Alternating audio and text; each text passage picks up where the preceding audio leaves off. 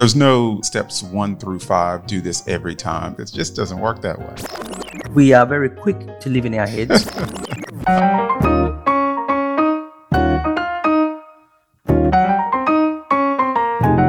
Welcome to Leadership Decanted, our cheeky half edition, where we dare to share unfinished thoughts and ideas around some potentially thorny leadership questions. And even though KG and I can't always be in the same room, we still do this over a glass of our favourite beverage. Hey, Paul, how are you, man? KG, doing okay. I am battling a little sinusy allergy pollen thing that's in the air. Wow. That time of Slowing year, me down just a little bit. Let's see how this goes. Well, you look good, you sound good. So, so. If you think it's impacting you, it's not really. You're all right. You say all the nice things.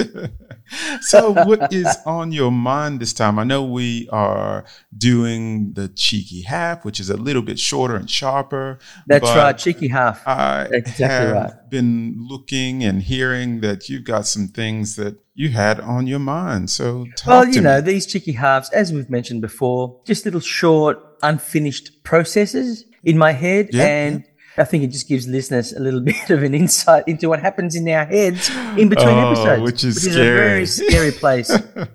I know. Yeah. One thing I have been thinking about, and I do think about this on and off on a regular basis, but more recently, I have had a few conversations with clients around this notion of courageous conversations. And, you and I did a podcast episode a little while ago, which I think we titled Leading in Discomfort. Yeah. Which raised some of those questions, but maybe it's in the zeitgeist. I'm not quite sure what's going on, but a couple of clients, 2 or 3 clients have raised this notion of wanting to build some sort of capability or skill in having what they call courageous conversations. Yeah. Or crucial conversations, as per this well-known book that's out there called Crucial Conversations. And there is this concern that people don't know how to navigate conflict. Yeah.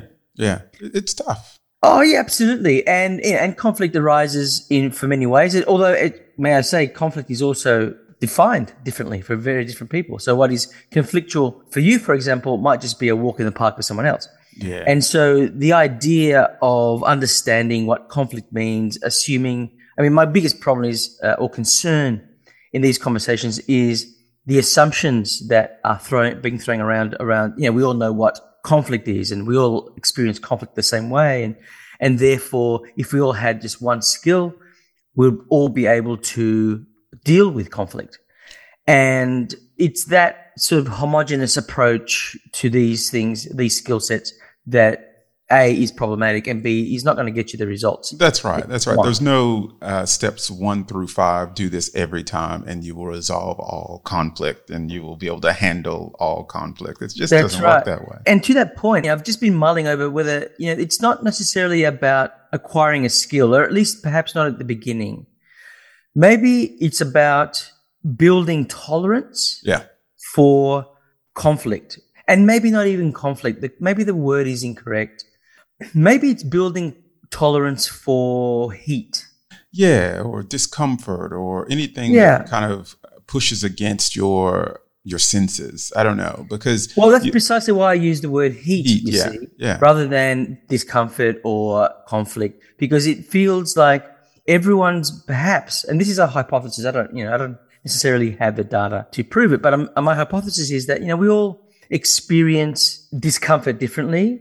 However, I wonder whether if we are attentive to our body and the way that our body reacts, at least for me, I often feel there's a certain rising heat when I feel conflict, or when whether it's in the pit of your stomach, or whether it's in your head, or whether it's in your neck, or whatever it is, there's a certain rising heat that somehow begins to show up. Yeah. And often that rising heat is highly uncomfortable, yes, of course, and we move away from it. And that's because perhaps we have a low tolerance for that. And yet what maybe we could be thinking about or perhaps experimenting with is raising the bar of that tolerance for heat so that we can stay in that conversation or in that scenario just a little bit longer. Yeah. To allow us to navigate it in a way that's less reactive. Yes. And get yourself out of the position where you're feeling like you have to retreat or do something that, like you said, just as a reaction. You want to be able to manage it and know how you need to. It's as if you get involved with a physical heat, like the stove or the oven, you kind of know. We've talked about that. You kind of know what to do. You know exactly. how to manage it. You don't just retreat and go away. So yeah, you want that ability. Do you have some thinking around how we do that, how we stretch that or get that ability? That's a good question. I think when people are asking for increased skills in courageous conversations or crucial conversations, I'm wondering whether it's worth spending time with them building this tolerance. Yeah. And of course, that always moves me to ask, well, what does it even look like? And I'm wondering whether, firstly, I mean, you'd have to frame this in a way that to say, look, we need to create a climate where, in a simulated way, in a way that is safe and yet nevertheless very real. Yeah, feels real. Yeah, so be able to create this so that you can recognize it. First and foremost, I do think it's a question of recognition. What is happening to me? What is happening? Because we often live in our heads, and so we will very quickly join dots and create these logical narratives that, in fact, don't necessarily stand up to evidence. Yeah.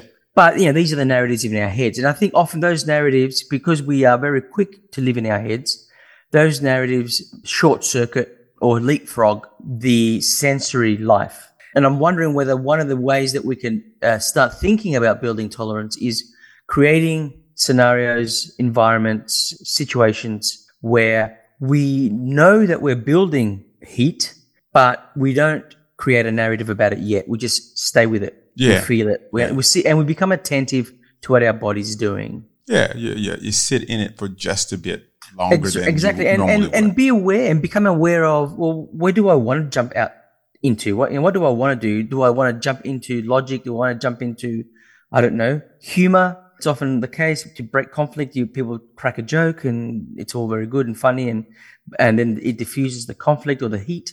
What is it that my propensity, if I don't want to stay in the heat, what do I want to do? And then being able to negotiate internally, do I jump now or do I stay in it?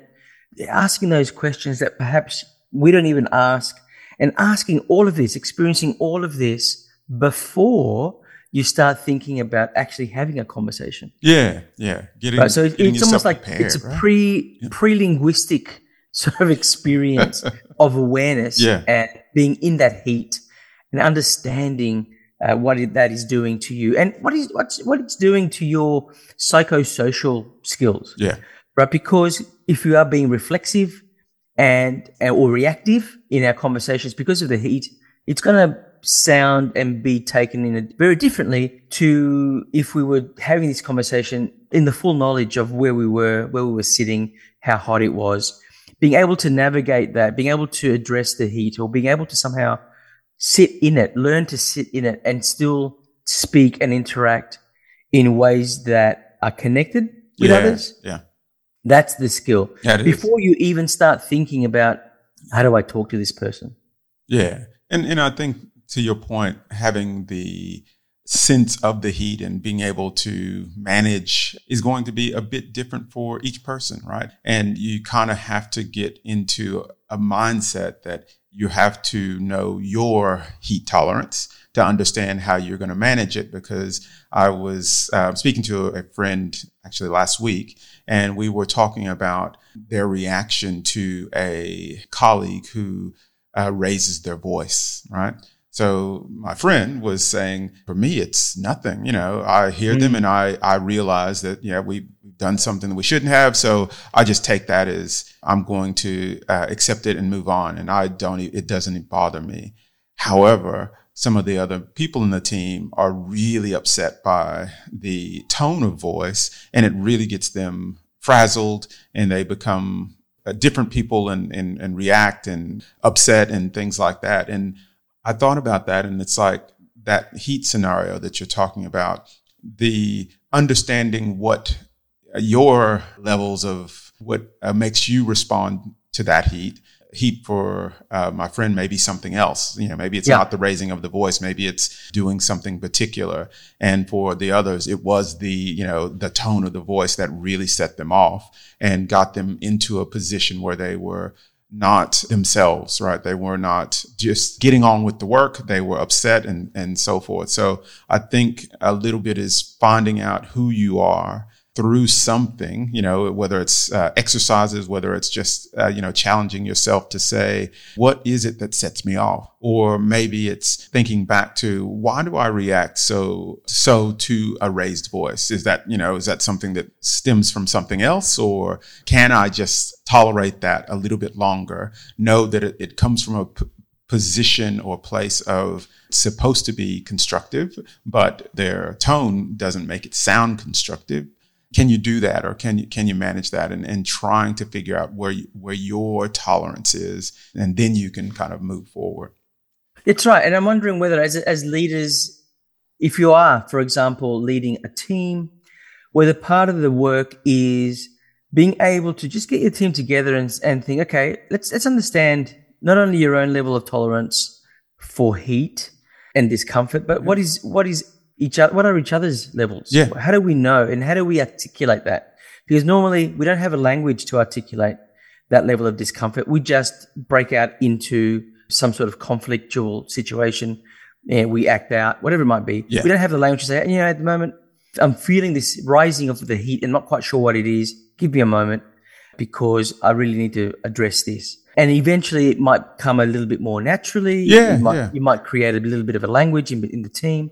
But ultimately it's about, how do I understand my own tolerance so that I can then prepare the way to have conversations. Yes. That would otherwise not be had.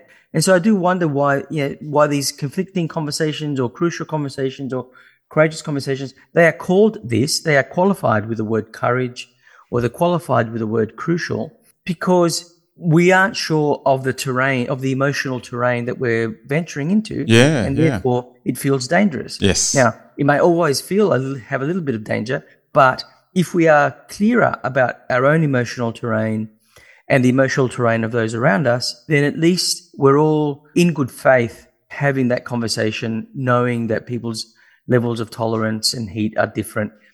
And they are less about courageous conversations. They're more about connected conversations. They're more about curious conversations. It's a different level of conversation, I think, rather than the courageous and the crucial, because this courageous and crucial qualifier for me actually creates heat often rather than dissipates it. Yeah, and I liked your phrase that you said connected, because that's really what it does for me is if you can figure out a way to continue the conversation, even in the face of this feels hard, this feels I'm not as comfortable as I was earlier, or I'm not comfortable, but I still have the conversation in a way that really tries to draw out the reason for the comment or how we get past this phase where we are, or this discomfort that we're both having. How do we move forward instead of trying to pretend that it didn't happen or do all those things that we typically do and we don't have the conversation.